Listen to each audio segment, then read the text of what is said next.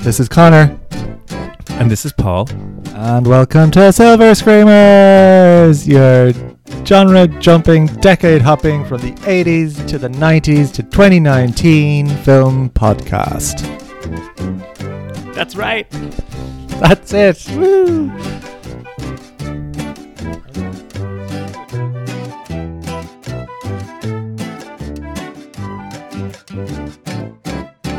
Every year, myself and Paul commit ourselves to watching all the movies which are nominated for best movie. And in previous years, we were crap and we didn't ever get it done. But then last year, for the first time ever, we did get it done and watched all the movies. And then this year, we are nearly there. We just have one more to watch, which is Vice. We've done really well. Actually, we watched most of them ages ago, so we're well on time. So I think it's the most open it's ever been for Best Picture.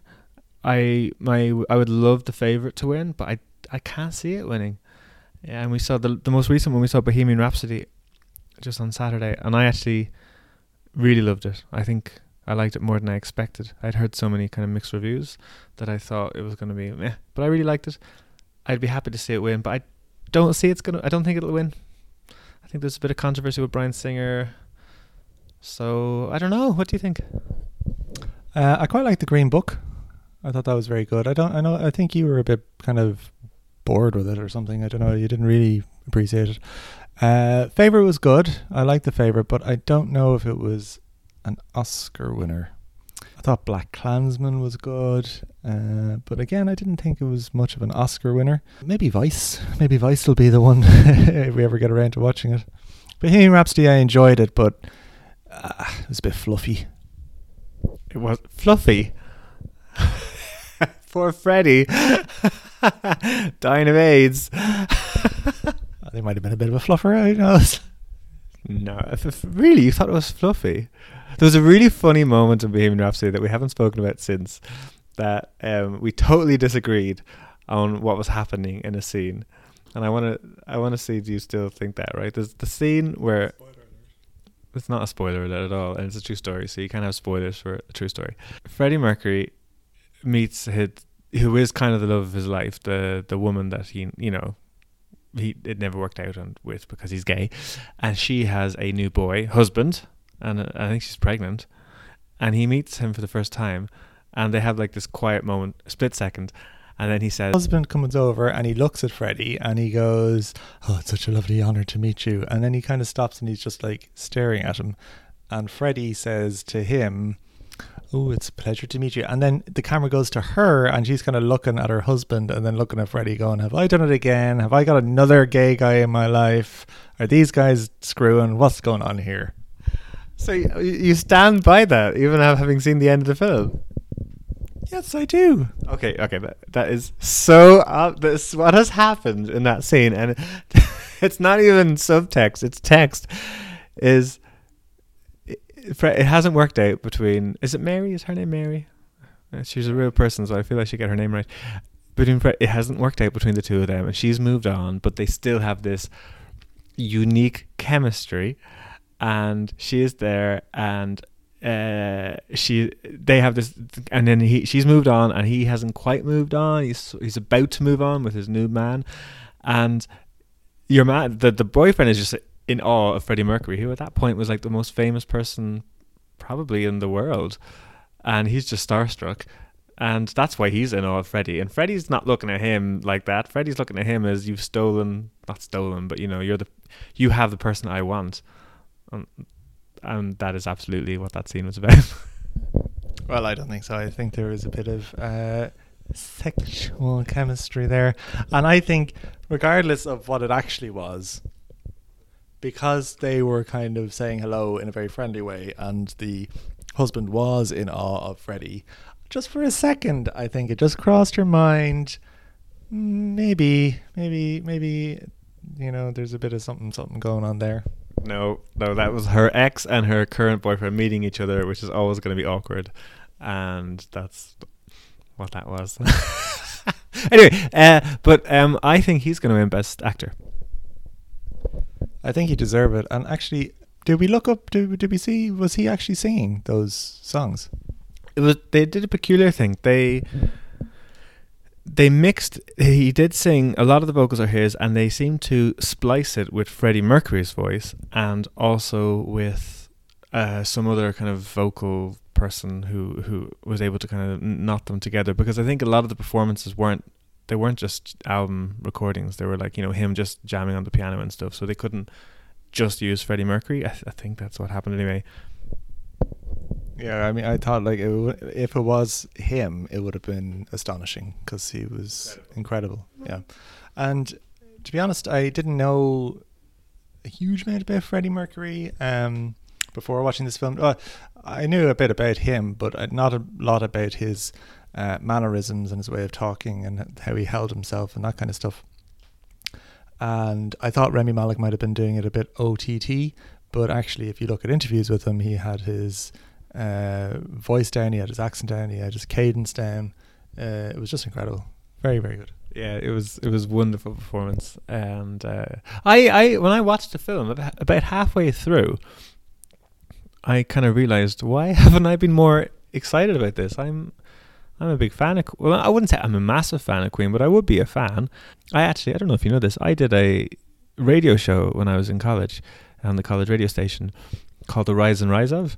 It was an hour long show where I picked a band or a singer, and I would spend the hour going through the biography of this musician, and I would play songs every few minutes, kind of in order of, you know, how they released, and I told the story of. Didn't you know that? I think you told me that before. Yeah, but I did Queen one episode, and that was kind of when I had been a fan of all the songs that they had so many hits. I mean, every song that they sing was that was on that film was like a household name song. But I didn't know that much about the band and, you know, anything about Freddie Mercury really until I did that show, and I kind of got more into them then. But when the film came out, I think just because the reviews weren't great, the power of reviews really, the reviews weren't great, so I just kind of went, oh no.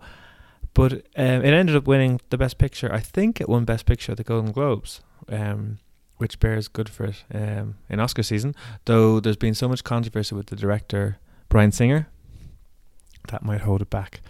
But yeah, I definitely think he's going to win Best Picture. Best Actor. Just looking at the other nominees for Best Picture, though, Bohemian Rhapsody, I think, has a good chance. Black Panther, that would be a lovely. I thought that was great. You were kind of lukewarm with it. I think it would be I don't think it's going to win, but it would be lovely for Black Panther to win Best Picture. Oh, I loved Black Panther. I thought it was really, really good. And just looking at it there now, definitely probably was the most exciting one of them. Star is Born, obviously very good. Favourite, really good. Black Klansman, okay. Bohemian Rhapsody, very good. Green Book, I enjoyed it. You weren't too keen on it. Vice, we haven't seen. Roma, oh my god, so boring. Nothing happens the entire movie. It's shot very nice in black and white for some reason, and that's about it. This woman is a maid in this house, and then nothing happens, and that's about it. It's lovely. It's not exciting, but it's a lovely film, and it's a nice way to spend a nice rainy evening.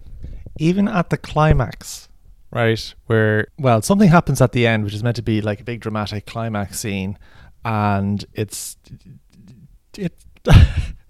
just not. It's just like something happens, your one goes over, she stops it from happening, and then everything's grand. And it's like, it's not, I suppose it's good insofar as it's not dramatized to a huge extent, but the lack of drama kind of makes it boring. Are you talking about the scene at the beach? Yes. Okay. I disagree, but I can't go into it without spoiling it, so we'll say that for our Roma episode. Connor's looking at dread. Jesus, we have to watch Roma again. I think, okay, I'm going to call it, I'm just going to look at them now, that Bohemian Rhapsody is going to win Best Picture. Based on those,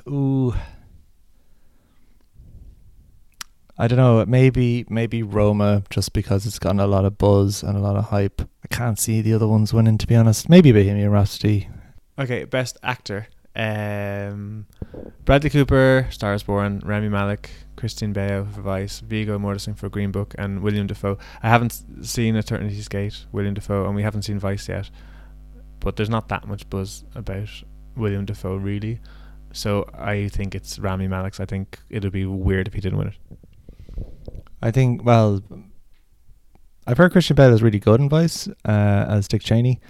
But just from what I've seen of Rami Malek in Bohemian Rhapsody, I think it would be a crime if he didn't get it.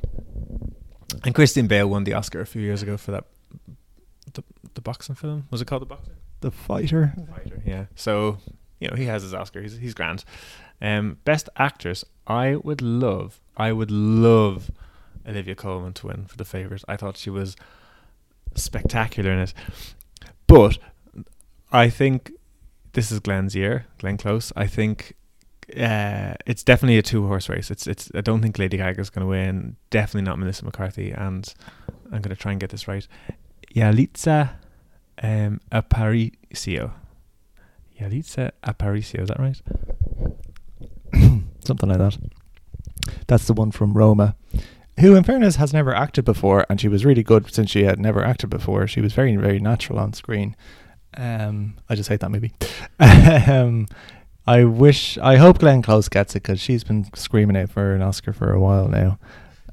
Can you imagine? Okay, so we have 2 actresses here, Lady Gaga and Yalitza, and this is their first film. Can you imagine poor Glenn if they win best actress? And we haven't seen The Wife. I'd like to see that before the 25th. I think Olivia what I've heard is Glenn Close is kind of at a 7. She never has any kind of big Oscar moment in The Wife, while Olivia has multiple.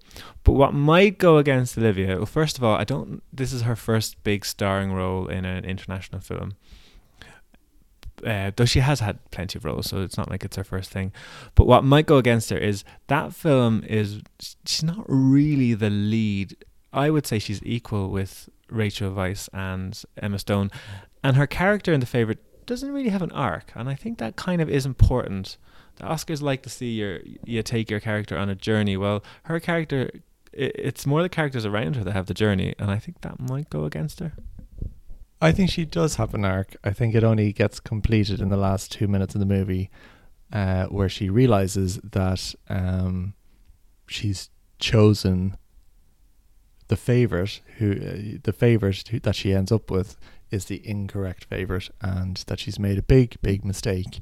Okay, cool. So we won't go into every single Oscar, but so we didn't actually so we're both saying Glenn. Well, I don't know. I haven't seen that movie, so I can't really say. I want it to be Olivia, because I love Olivia. If you ever watch her on Graham Norton, she's hilarious. Melissa McCarthy, no. Lady Gaga, I hope not. Yalitza Aparicio, she was very good, but I hope not, just because it's just her first movie, and there's some really good actresses up there. So yeah, maybe Glenn or Olivia. Do you know who should be there? Is Toni Collette for Hereditary. I think, and if she was there, I would say she would have deserved the Oscar. I thought that in performance in Hereditary, it was like spine chilling. It was amazing, and it's crazy that she's not even nominated. They don't tend to nominate horror movies, really, do they? I thought her performance was really, really good to a point, and I think it was just, I don't know what it was. Just at the end of Hereditary, I felt the acting became less believable, and I think there was some improvisation going on, which I didn't think worked. But overall, I thought it was a very, very good performance. I totally disagree. I thought she was incredible the whole way through. There's a scene, you can't really talk about that film without spoiling it, but there's a scene where she's crying, and there's a scene at the dinner, and those 2 scenes alone were just incredible. So, and Yalitza, she was very good, but she had nothing in the same ballpark as that. I actually thought Lady Gaga was really good in A Star Is Born. I thought she was excellent, but I don't think she was doing anything groundbreaking. And Melissa McCarthy was charming and was fine, but it wasn't. I don't think she didn't reach the depths that Toni Collette reached in Hereditary. So yeah, it's crazy that those three are there. Yeah, I think Melissa McCarthy played a slightly less OTT version of the character that she tends to play in a lot of her movies. Yeah, that's fair. She had lots of Melissa McCarthy isms. We haven't seen The Wife, so I don't want to talk too much about it like in a negative way, but one thing that strikes me is The Wife, it hasn't been a big part of the Oscar conversation this year. Like The Favourite, everyone's talking about The Favourite. Even A Star Is Born is nominated for lots. Even Can You Ever Forgive Me, because my mind's gone blank. Richard E. Grant, he's nominated as well as Melissa. Roma's nominated for Best Picture. There's all these films are all being nominated. The only nomination for The Wife is for Glenn Close. And then the fact that I've heard that she only kind of remains at a 7. She never quite reaches those heights that some of the other performances get. I would hate to think that Glenn Close would just get the Oscar because they're like, well, she's paid her dues and, it's about time she gets an Oscar. Really, Glenn Close deserves an Oscar for an amazing performance. And, the Oscar should be about the film rather than just collective merit. Give her a Lifetime Achievement Award then. Yeah, I mean, I don't know. It's a lot of politics really and canvassing, and because it's voted on by peers essentially, and because she's worked extensively with those peers over decades, I suppose, and the likes of Yalitza hasn't I think she's a better shoe-in for the Oscar. The only thing is that Lady Gaga is probably very popular and probably well connected. Well, Lady Gaga is absolutely going to win Best Song. Like, I would say it would be, if she doesn't win Best Song, it would be a snub on her. So the fact that she's going home that night with an Oscar, you could almost guarantee that, well, they'll be like, well, we gave her that Oscar, she doesn't, let's give Glenn this one. I think that's fair, and I think she deserves that. And actually, I came across a Rumba remix of Shallow, which I can't stop listening to because it's really good. And then I'm like thinking about dancing to this this amazing rumba to this song. Oh, you know how I love a Rumba remix. You came in from your exercise today. You were cha-chaing all over the place here. It's been 5.5 years I've been trying to get you to dance, and then you find one song and you're like, oh, okay, fine, you can wiggle me hips. Yeah, sure. Okay, so will we move on to what's that film? Escape from New York. Yes, apologies for this. No, don't apologize. I really liked it. You were disappointed. I thought it was shite. You thought it was shite? Oh, this is going to be an argument episode. You thought it was shite? I thought it was Carpenter-esque. Carpenter-esque as you can get, which is why I really, really enjoyed it. Well, Halloween, obviously amazing. I think he's very hit and miss, Carpenter, and I thought it was a bit shit, to be honest. Nothing, I just wasn't too keen on it. Which is interesting that you loved it and it was my choice. Loved is a strong word. I thought it was very entertaining. Very, very entertaining. Will we, before we go into the nuances, will we give a little recap? I think it's my week to do the recap. So we're doing this thing where we do this recap in 2 minutes and 40 seconds, and Paul did it off the cuff last week. I don't work that way, and I wrote down my thoughts, and I wrote down a little bit of stuff about it, but I'm going to try and do it without it, and then I can refer to these if I need to. Oh, I'm so nervous. Also, this week we have wine, which we haven't drank before when doing this podcast, so woohoo to that. Yeah, and a Monday night. On a Monday night, work night. And the year is set way in the future in 1997, and Manhattan has become a top security prison, the island of Manhattan. So anybody who gets convicted of crime's increased like 400% in the last couple of years, goes in there, can't come out, they're killed if they try to. We're introduced to this character called Snake, who's mysterious and cool and wears an eye patch and kind of talks like that. And he's been put into that prison for some reason, but we don't know quite at the start. Then the president is on a trip to Moscow, I think, where he's trying to avert nuclear war, and he has this tape which is going to avert nuclear war, but Air Force One is shot down, and he lands on the island of Manhattan. The president, he escapes through a pod, but he's captured by these gangs. So then the chief of police gets Snake, and he goes, "Hey, you're pretty cool. You've got lots of stuff to do. You were in war and stuff. You go in and you get the president, and then we'll pardon you for all your crimes, and you can come out and you'll be free, and it'll be great." So Snake goes, "Oh, I don't know about that." And then he says, "Oh, right, yeah, okay, that's a good deal." So then they inject him with explosives into his neck, and then he if he doesn't come back out in 22 hours, he's going to blow up. So he goes in anyway. He flies a glider in, lands on the Twin Towers, 97, so they're still there. And he goes down and he tries to find the president on this tracker device thing that he has, but the president is not there because they switched it and put it on this other guy. He starts getting attacked by all these crazy sewer urchin gangster things, but escapes. He's picked up, he goes into a movie theatre, he meets up with this guy called the cabbie who recognises him. Everyone in this movie recognises Snake for some reason. The cabbie says, hey, the Duke, who's a really tough gangster, he has the president, so I'm going to bring you to the Brain, who's a strategist who'll be able to, he works for the Duke, he'll be able to bring you, you'll be able to get it, it'll be great. So he goes to the Brain and goes, "Hey, you killed my friend before." And the Brain goes, "Oh, hey, don't kill me, I'll bring you to the Duke and we can get the president." So they go and they try and they get a car from the Duke's posse. They go to the train station where they get the president. They get the president out, but then they're captured. And then the Brain says, "Oh, hey, he made me do it. He put a gun to my head. We shouldn't kill him or the president because they're really important." So the Duke goes, "Okay. And I've only got 30 seconds. So then what happens? So then, he's put in a ring with a wrestler, and the wrestler tries to kill him, but he kills the wrestler. The Brain goes and gets the president. They go to the Twin Towers to get the glider, but the glider's been destroyed. So the cabbie comes along, picks them up. He gets killed, and then they get a new car. They go across the bridge, but the bridge is full of mines, so they have to get out and run. The Brain gets killed.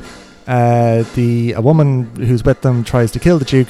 Your man and the president, Snake and the president go, they get up a wall, and then that's about the end of the movie, and then they stop Snake from being blown up, and that's about it. They have the tape to save the world from nuclear disaster, but Snake has swapped it, and it just plays a lot of music, and that's it. I did okay. You did very well. It's harder than it looks. It's harder than you think it's going to be. I made it look easy. You did in your hole. You were like... Can I just say, you criticized me for spending the first minute talking about the first 10 seconds and then rushing through the rest. You did the exact same thing. But that's fine, because that's what you need to do. You need to build it up before you can set off. Yeah, I realized that when I was talking about it, and I was like, shit, I'm doing that thing that Paul did last week. But you have to get all your toys in a row before you can play with them. One of the reasons I was comfortable talking about the Oscars for so long at the start of this episode is I don't think this is going to be a very long episode, because not a lot actually happens in this film of any consequence. I think I pretty much told the entire story, and that's about it. I think we could just... Did you like it? No, I liked it. And that's it. See you again next week. 26 minutes. Boom. But the thing is, those things I suppose that's it. There's not much to analyze. Because I thought this game... Well, my initial thought was, this is kind of like a video game film. I even said it was this game, didn't I? I even said that. I thought this game, because it's a film, obviously. But it had the same structure as a video game, as in we have a situation where someone needs to be rescued. We have a badass guy. He goes to this place full of bad guys that have no personalities that he can kill without guilt. And he has a number of obstacles, and he just overcomes them. That is essentially the film. But that's fine, because the film knows the type of film it is. It doesn't try to be smarter than it is. It plays through. It hits every beat, and I thought it was really enjoyable. I thought it was great. I really enjoy. I watched it 2 weeks ago, and I watched the first half tonight, and I would watch the second half tomorrow. I thought it knew what it was going to be. It knew what it wanted to be. It went, as you said, it went through the story. I just didn't find it very exciting, to be honest. I didn't find the stakes particularly high.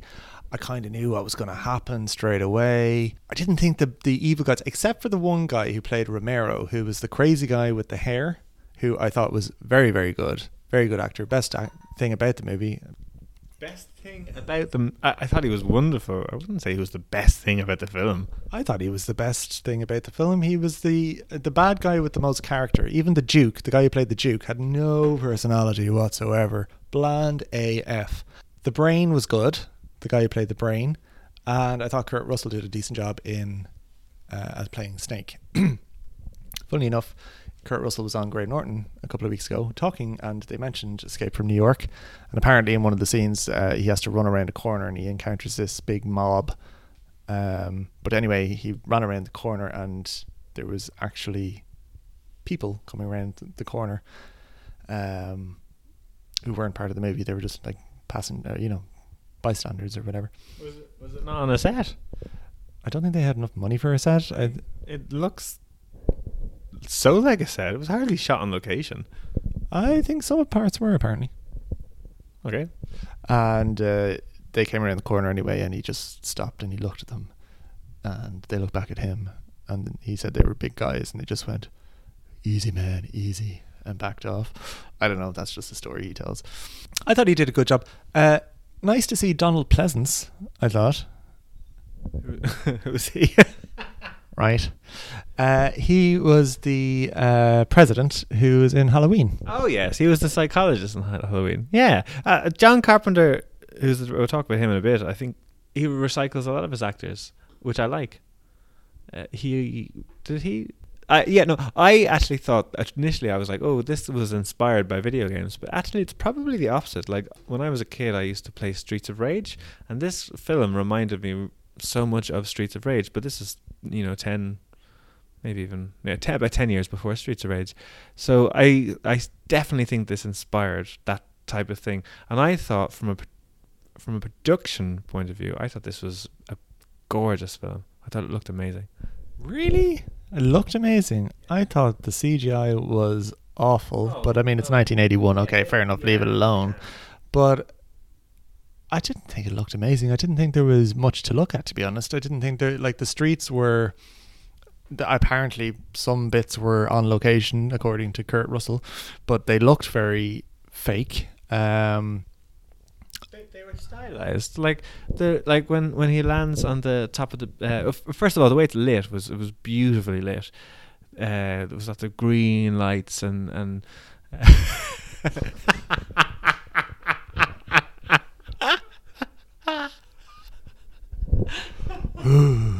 Green lights. Just put a green light in the film and Paul is sold.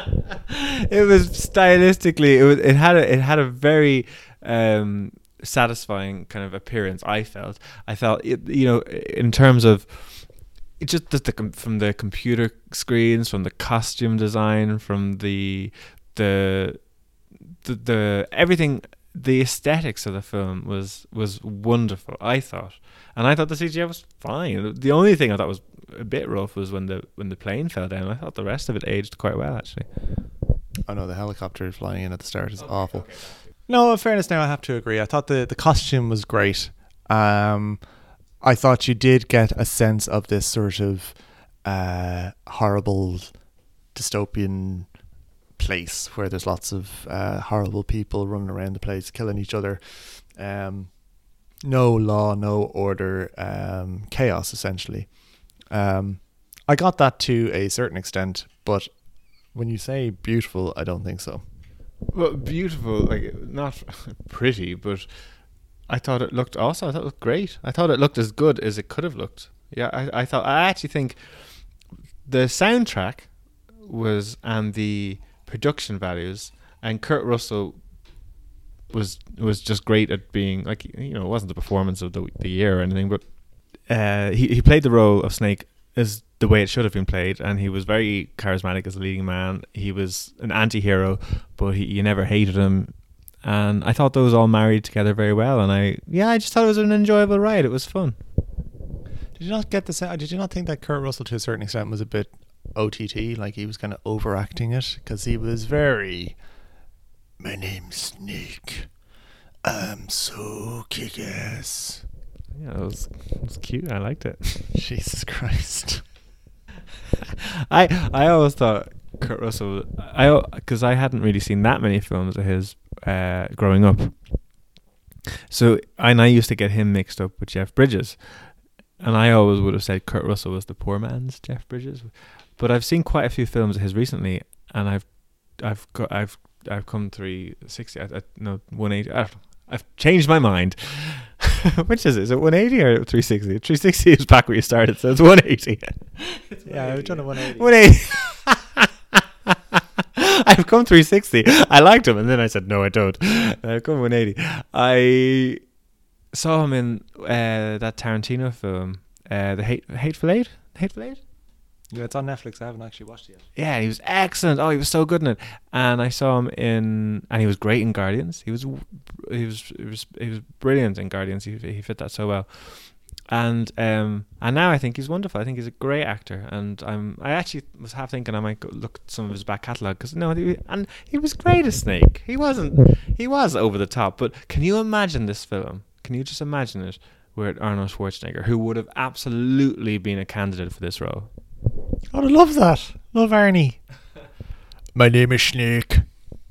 It would have been a different film, and it would have been more boring, and it would have been... Kurt Russell brought something more grounded, more kind of sneaky to the role of Snake. He wasn't just this muscle Mary, like punching people through walls. And I thought he was... I would hate... I don't know if I would have enjoyed it. I suppose I would have to a certain extent, but it would have been a cheaper film and a totally different film with Arnold Schwarzenegger. There would have still been green lights, though. That would have been... That's true.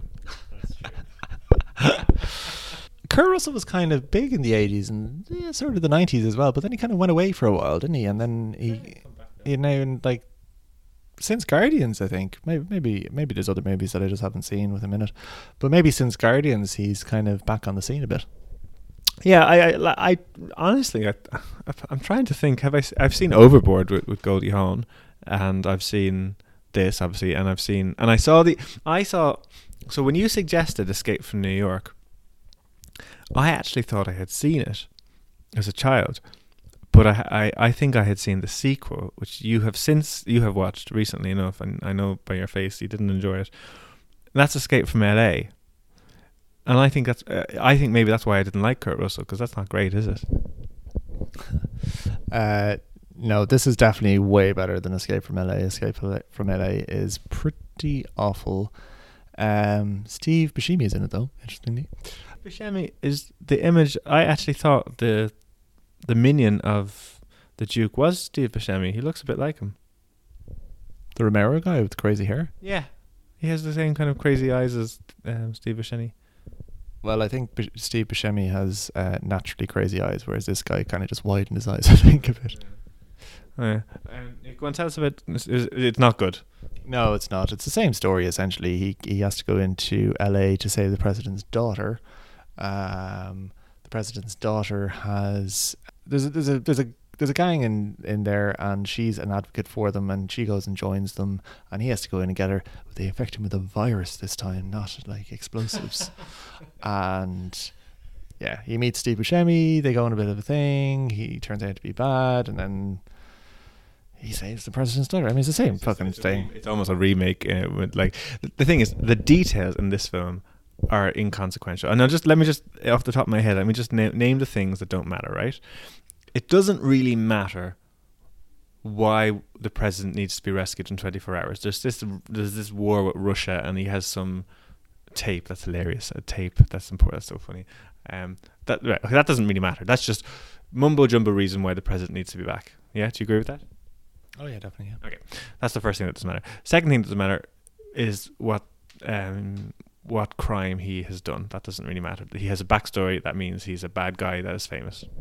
You don't actually find out a lot about his backstory, I think. Did you find out what his crime was? You kind of know that he's a war veteran, but then went a bit rogue, and then you don't really figure out a lot about him. They just say he's Snake, so he's bad, Snake Plissken. Yeah. And literally everybody in the movie that meets him knows him. So he's got this infamy about him, but you don't exactly know why. Did he rob a bank? was that some dialogue that maybe? But you know what, Connor? It doesn't matter. It doesn't matter. All you have to know is infamous, right? So we have president needs to be out in 24 hours. Snake is a bad guy of some sort, but you know, he's not a monster. You know, he's rough around the edges. Okay, that doesn't matter. And then what else doesn't matter? My mind's gone blank now.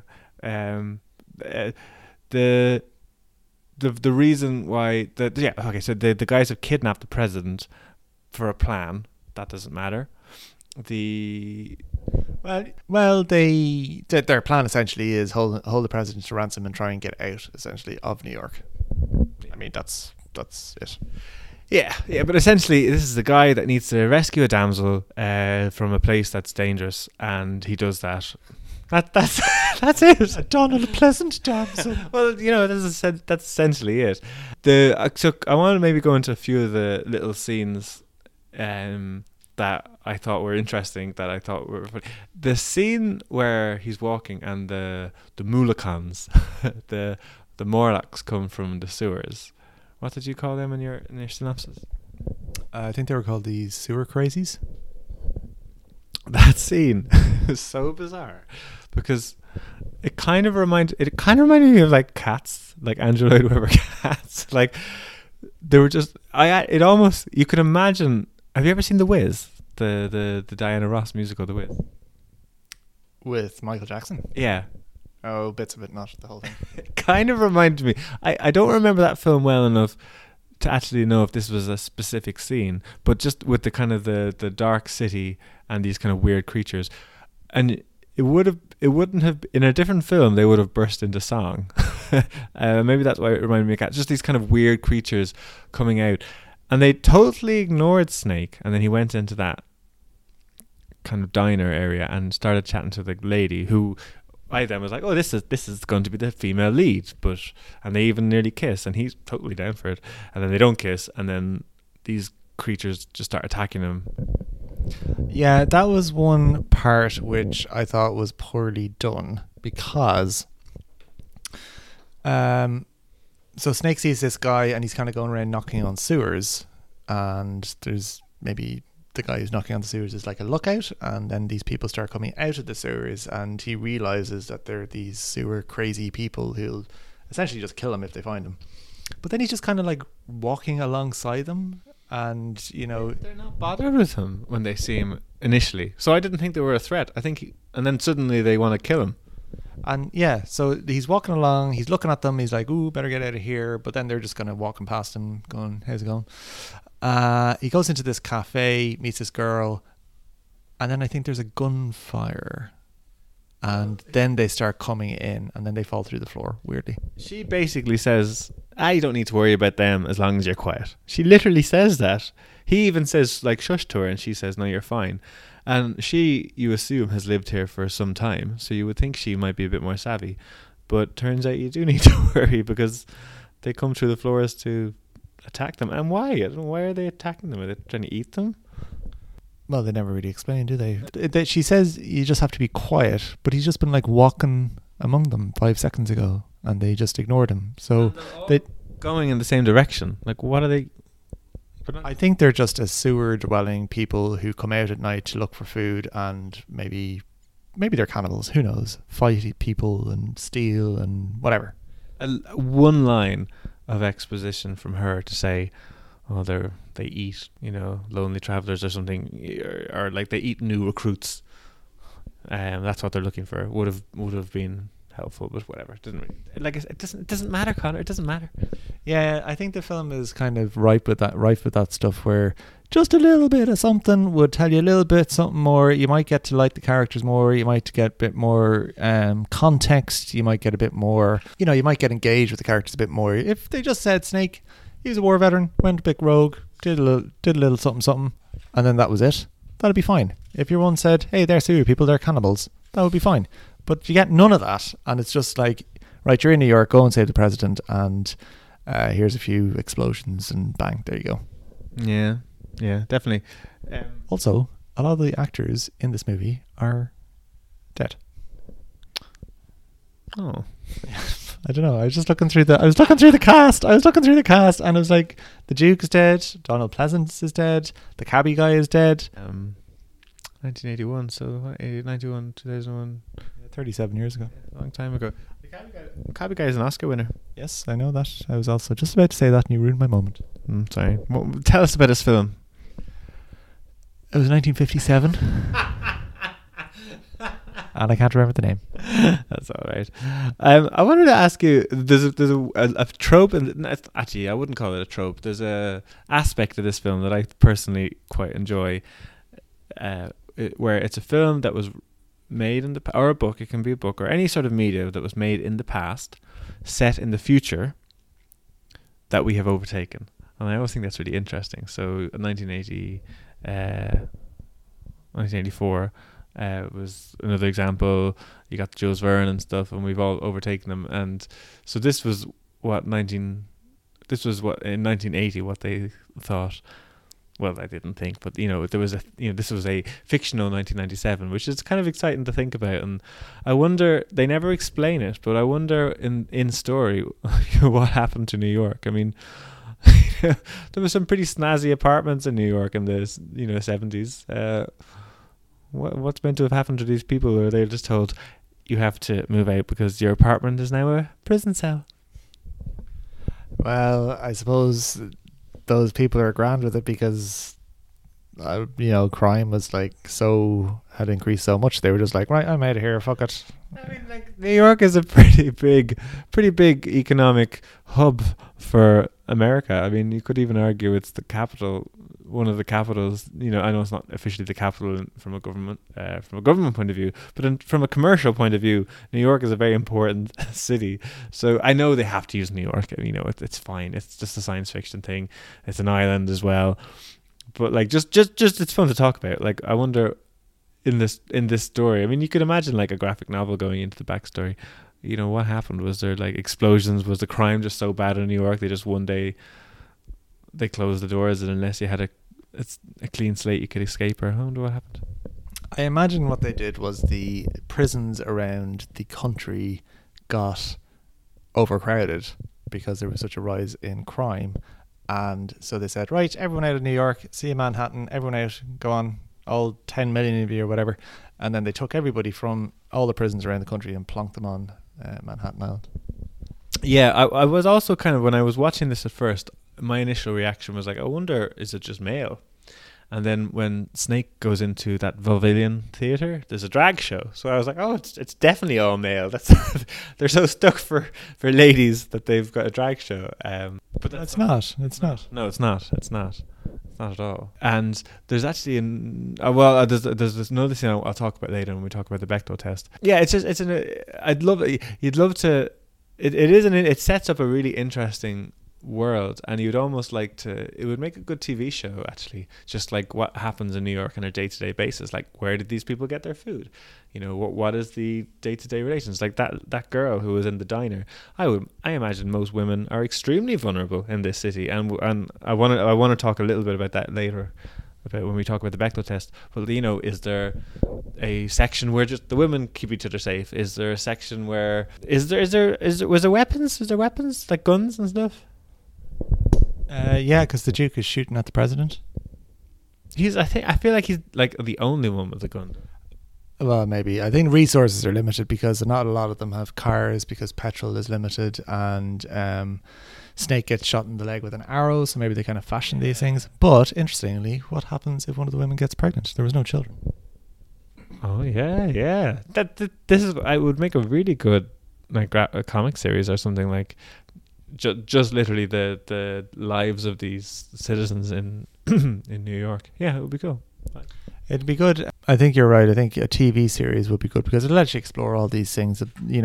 Interesting concept, but not done probably justice in a 90-minute movie. Yeah, definitely. I mean, this is a Snake's movie. It's not New York's movie, but I even though I did like Snake, I would watch that TV show. I think. I know. I think it would be better in a comic. Actually, I think it would be better in a graphic novel because it could be a bit darker. And I don't know if I want to follow one character. It would be more little glimpses of different characters in New York, a bit like Sin City. And you could do that like Game of Thrones. You got different characters, they're doing different things, different things going on, then they kind of intersect and stuff. I did think about the point that you made about it being sort of in the 80s, set in the 90s, in 97, and then we've overtaken it. I actually thought it was quite a good representation. Looking back now, I think it was quite good, because I don't think the budget was particularly big, but that has probably stood to its advantage in that regard, because everything was kind of just as it is, or as it was. There was no lasers or photon torpedoes or anything like that. It was just fairly...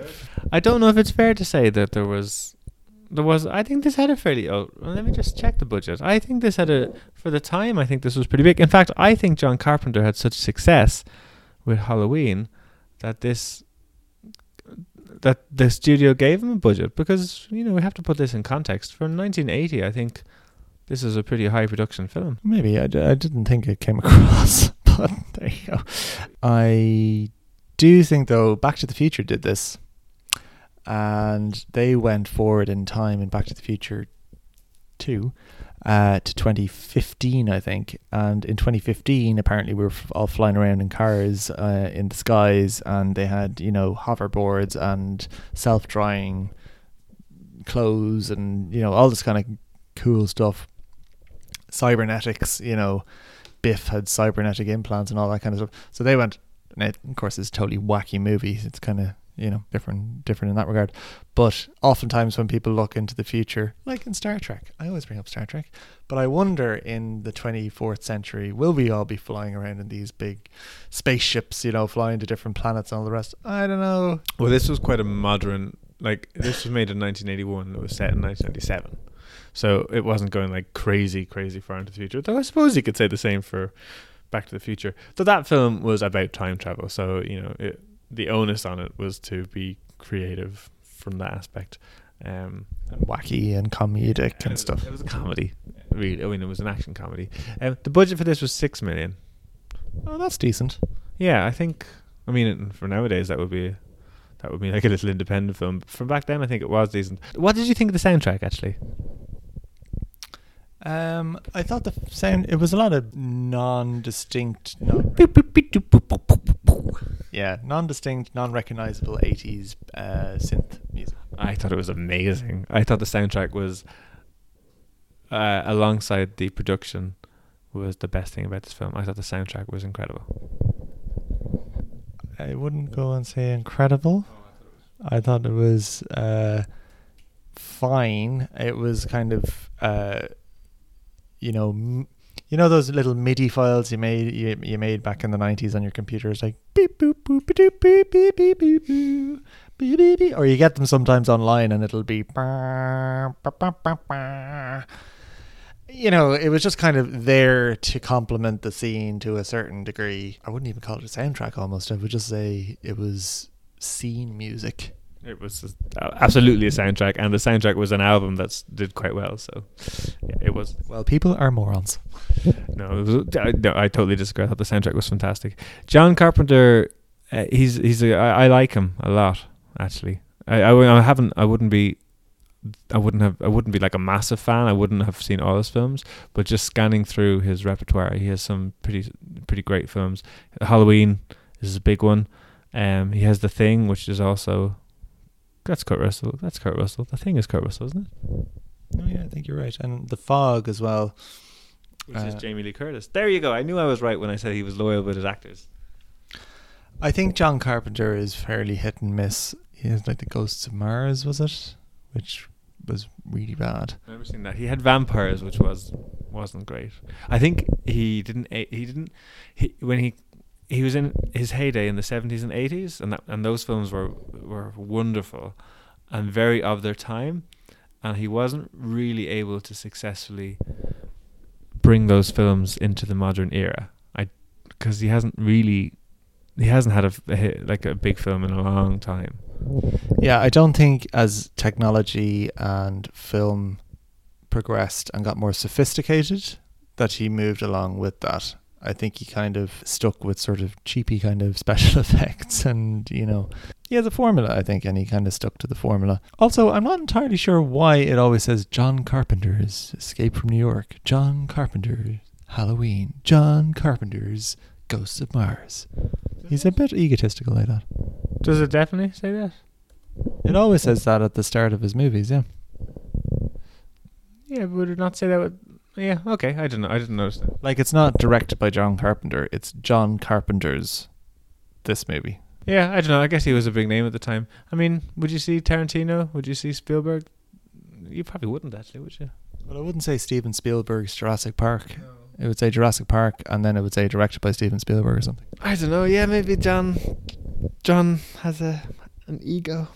I think potentially he writes a lot of his own stuff, maybe, and that's why, you know, it's written by and directed by him. So maybe that's why. I think. Yeah, he has written it. Yeah, you're right. He did write it, and he did the soundtrack. He created the music for it, which is fantastic. Well, I mean, that's pretty impressive to direct it, to write it, and to create the soundtrack. That's a talented man. Like, the films he creates are B movies. This is the definition of a B movie. But for me, this is a really entertaining B movie. And do you know what? What I really liked about this film? It's just over 90 minutes long. It's 99 minutes long, and I think that's wonderful. It is if you enjoy what you're watching. Otherwise, it's a bit of a slog. I actually thought I was ready for it to end when it ended. It was late. I was tired. I wasn't particularly enjoying it. I was kind of like, why did I make us watch this movie? And I was ready for it to end. Yeah, I thought it was fun. I really enjoyed it. I just, before we wrap up, because I want to talk a little bit about the one kind of one weakness. I mean, it's not a spectacular film, but one of the weaknesses it does have is there's 3 female characters, right, in this film. They all die. Only one of them has a name, and they never meet each other. So it fails the Bechdel test, first of all. And then our hero is Snake. Now, I know he's an anti-hero. We're not meant to think, oh, he's a swell guy. But when he's looking for the president, there's a scene that does not need to be there, where he literally sees a woman being gang raped in a film that has been violent to kind of a I mean, there's a scene where he shoots someone's hand and it explodes like paper mache. I mean, it's almost comical. And then there's this scene of a woman and her top is ripped off her and she's passed out and she's been passed. I didn't think that was necessary. It wasn't that. I can understand in a city like this, that's the type of thing. Yeah, it's a horrible city. Maybe this is what it wanted to explore, but it was a comical film. Not comical, but it didn't go into those kind of dark depths, and it didn't kind of have anything to say. It didn't have any reflection on the society of the city from that point of view. And then Snake did nothing. He just saw it and went on. And I know he had other things to do, but that just left a bad taste in my mouth. That's right when he first arrives, isn't it? Yeah, it's in the Pavilion Theatre. He goes downstairs. It's when he's tracking the president, and then he finds the wristband on like a crazy man. It's just before he finds the crazy man.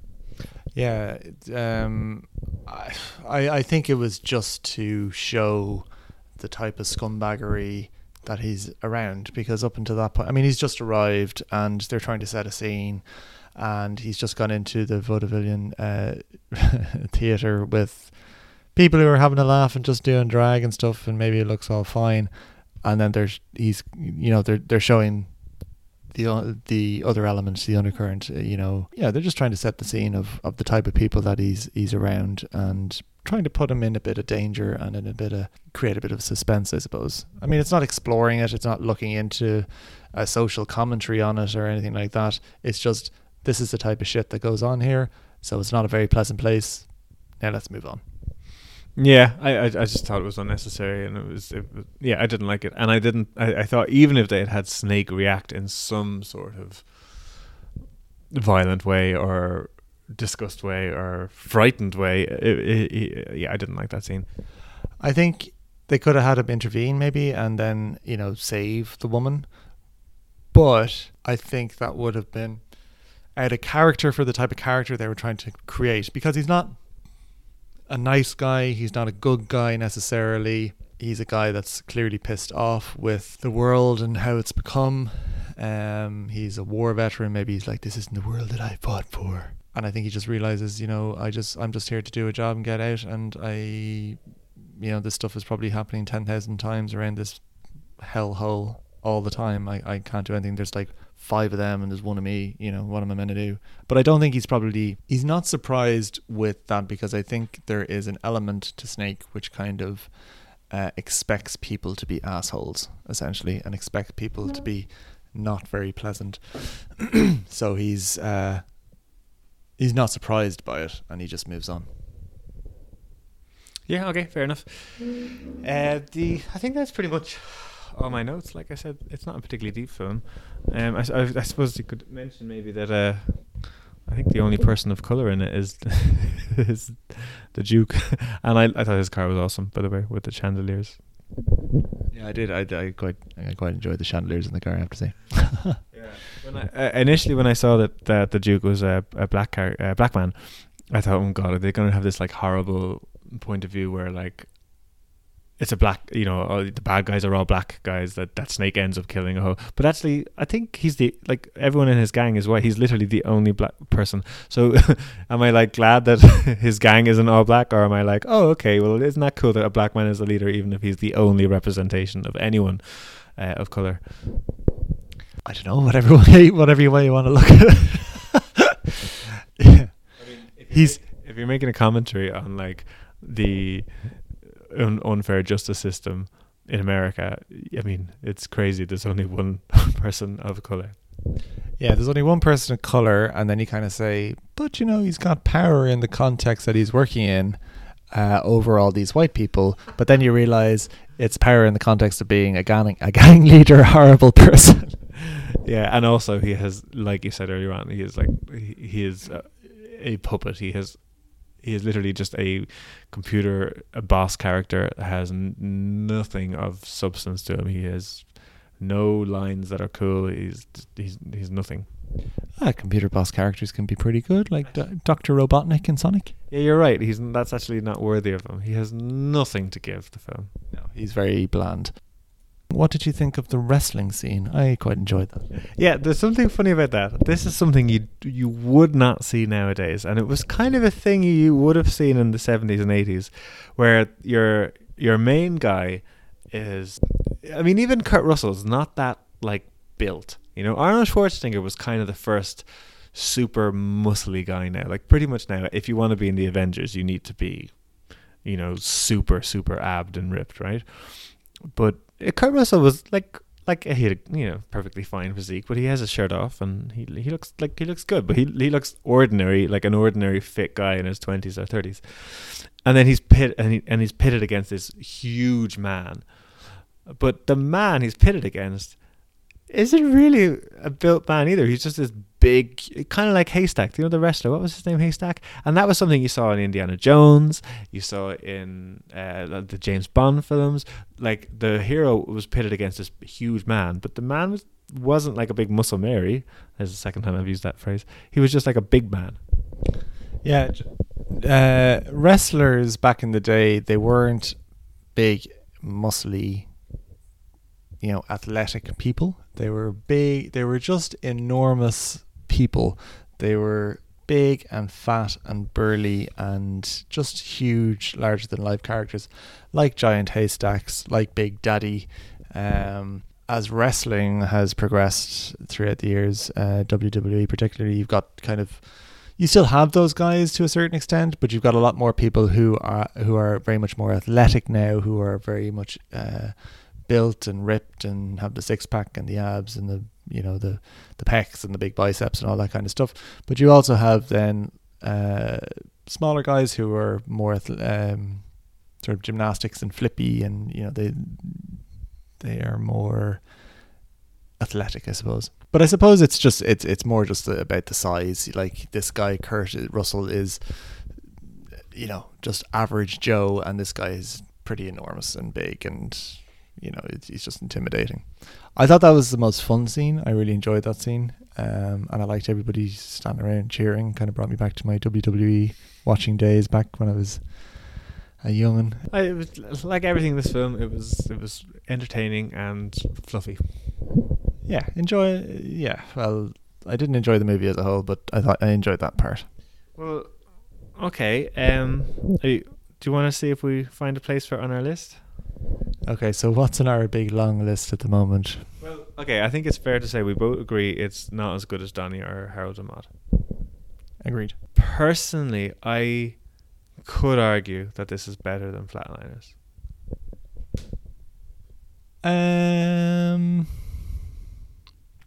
I think Flatliners had more to say. What did Flatliners have to say? Touche.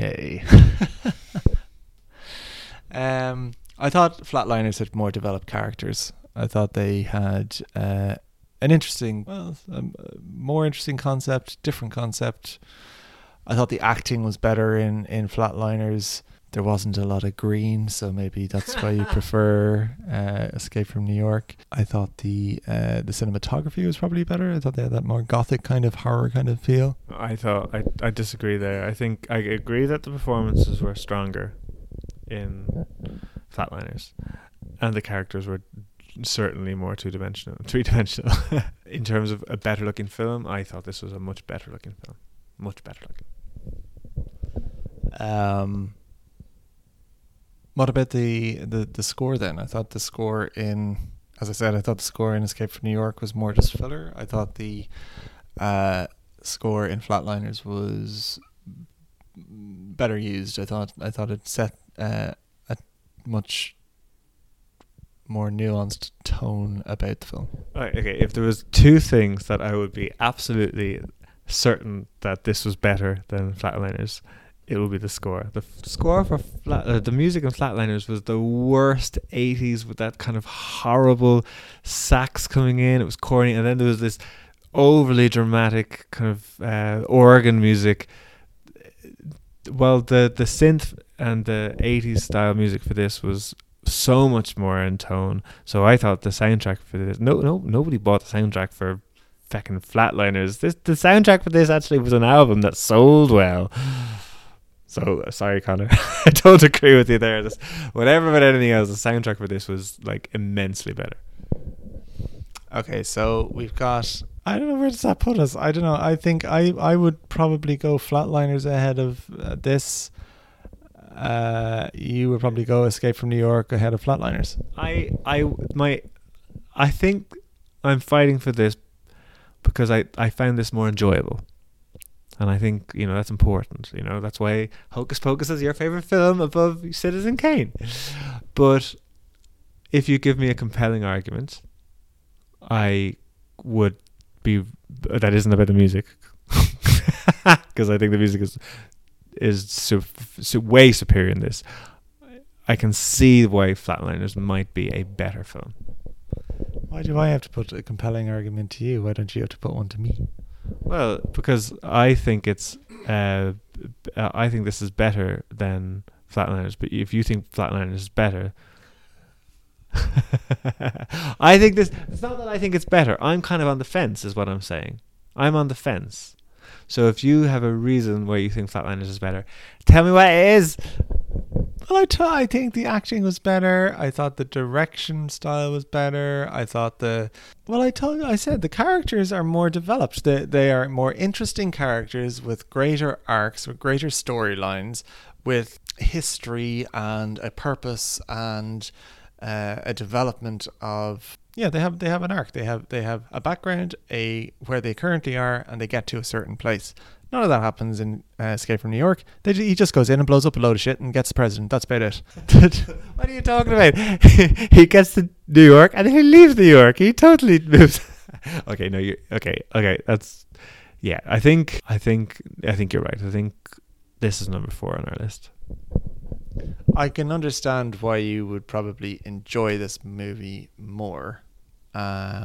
I didn't personally, but I can understand why somebody would, because it is more fast-paced, octane movie with more explosions and green lighting. So I can understand that, but I think looking at it from an academic point of view, I think Flatliners was better. Okay. So we're putting this 4 on our list, straight to the bottom. Yeah. Yeah, I think so. See you later. Escape from New York. Nice knowing you. I'm sorry I inflicted it on people if they've watched along. I think it's interesting that my 2 films are 1 and 2, and yours are 3 and 4. Okay, so this is the first time in a year and a half that we've got to pick a new theme. Feels like we've been on cult movies for our entire lives. But it is time, ladies and gentlemen. Hold on. Well, before we flip the coin, let's discuss what we're flipping. Well, I'm just about to say that. Yeah, I thought you were like heads or tails. No, I'm just saying we're flipping for our next and second genre/theme. Okay, you go first. Okay, I had about 5 minutes to think about this before we recorded this because I forgot I had to do this. So I'm going to go for Disney movies because I love Disney. Okay, yeah. Okay. And I like saying it like that. So And I'm singing it. if you're first, are we going cartoons or just Disney? Ooh, there's a lot of shit if we don't go for just the cartoons. We'll just say Disney. Okay, and Disney. Okay, yeah, that's good. Okay, I think that's could be good. Mine isn't a million miles away, actually. See, I said this before, Paul. I said this before we started, and you were like, "No, it's not. That's not going to happen. That's not going to happen. That's ridiculous." What did I say wasn't going to happen? That we would just both pick similar themes. It's not similar. It's just like not a million miles away. Okay. Warner Brothers. No, I'm gonna go for musicals. Oh, okay. I can get on board with that. No, but before we just go into our genres, if you win the coin toss, what's our first Disney film? I should have thought about this more carefully. Damn. Okay, you take that question and then I'll just think of something really quickly. Right, yeah. You can tell. Like I've had mine for weeks, and I have like 8 backups, and I was like, "What'll I do? Oh, I can't wait to tell it." Okay. I'm going for musicals, and I'm going to go for Oliver, the musical Oliver, which I was listening to the soundtrack to a few weeks ago. I loved this as a child. I think my mother was very good actually when I was a kid. She would often rent films that she thought I would like, and she was always right. She rented Oliver, and I did love it. But I tried to watch Oliver about 5 or maybe even 6 years ago. When I lived in Glasgow, I said, I haven't seen that film since I was a child, and I watched the first 10 minutes, and I just couldn't watch it anymore. I thought it was so bad. So I'm really curious to see, like, was it just me being impatient? Did I need to get through it? So that's why I picked Oliver. So I know the songs are great. Oh, that's really interesting. I watched it. Well, it's a good few years ago at this stage, but I really enjoyed it. We did this in school, actually. Well, I wasn't involved in it, but the school did it while I was there. And yeah, it's a good choice. I like it. Actually, friend Neil, shout out to Neil, played Bill Sykes. And was there anybody else in it that I knew? That's probably what I can't remember at this stage. This is great for our international listeners. Neil, and then there's Tom, and then there's Sarah. Whatever. Well, pick a Disney film. Oh, right, okay. I'm going to go in honor of the new live action version. I'm going to go for Aladdin. The 90s Aladdin. The cartoon Aladdin. Okay, great. So that if you win the coin toss, that will be your Disney Renaissance one, because we wouldn't go with another 90s one. You happy with that? Ooh, I've snookered myself now. Because I wanted to watch The Lion King as well. Well, pick one. All right. Oh no, it's too hard. You pick. I would rather see The Lion King. Aladdin. Actually, yeah, I've seen The Lion King more frequently and more recently. So, Aladdin. Yeah, we're going for Aladdin. Also, I have that on DVD, so we could just stick it on. Oh, good. That being said, I could probably just record the Lion King episode like in 5 minutes. I wouldn't have to even watch it. I think to a certain extent the same thing could be said for Aladdin. I think our generation, any 90s Disney movies, we could probably just do right now. Yeah, that's fair. But that's we were actually, only you and I were listening to Aladdin in the car the other day. So where did you think I got that from? Okay, so Oliver or Aladdin. both musicals, both about orphan boys with no one to love. Oh, this is not just a toss for the genre or for the movie. This is a toss for the genre for the next 4 weeks. Possibly the next 2 years, Connor. Possibly the next 2 years. Okay, are we ready? Oh no, we haven't called it yet. Heads. No, we haven't called it. I'm heads. No, I'm tails. I'm tails. Okay, I'm heads. I've been heads every time and I've lost. Yay! Tails. You were tails, were you? Yes. Oh, woo, well done. Okay, fair enough. Well, I'm happy with musicals. Disney and musicals. I wonder what sexuality these guys are. This is going to be a bit gayer than Cult. We're like, fuck these cult shit. We want Disney and we want musicals. We want Nancy. My next genre is going to be Disney still. Who will buy this wonderful feeling? And then our next genre is going to be all girl movies, right? Okay, so that's fun. Yeah, Oliver. Well, you know what? We'll probably record these way quicker because we won't be like, fucking hell, I have to watch that shit game. That shit. Flatliners shite. Okay, so that's it. Next time we're moving on to musicals, and it's Oliver, and then we will have another 2 musicals which we'll flip a coin for. And what decade? Oliver's in the 60s, I think 1967. So we'll have plenty of options. All right, and it'll be it. I think we should try and keep them like. Should we try and keep them? Maybe not a load of Andrew Lloyd Webber and stuff. You know, kind of mix it up a bit. Well, I mean, I'm probably going to mix it up, but you can choose whatever you want, Connor. Oh, thank you. All right. Well, Andrew Lloyd Webber hasn't got a great reputation with musical films, though. Like, it's Evita and Phantom of the Opera, and I'm not going to pick either of them. I think there's a recording of Cats on stage, which he released. That's not a film. Well, I'm definitely not picking that, and I hope you don't. oh, Mr. Mistopheles, love that song. Do you know there is a Cats film in the making with Ian McKellen and Judi Dench? A proper, like, studio film. Oh, I did hear that, I think. Yeah, that's a bit odd, isn't it?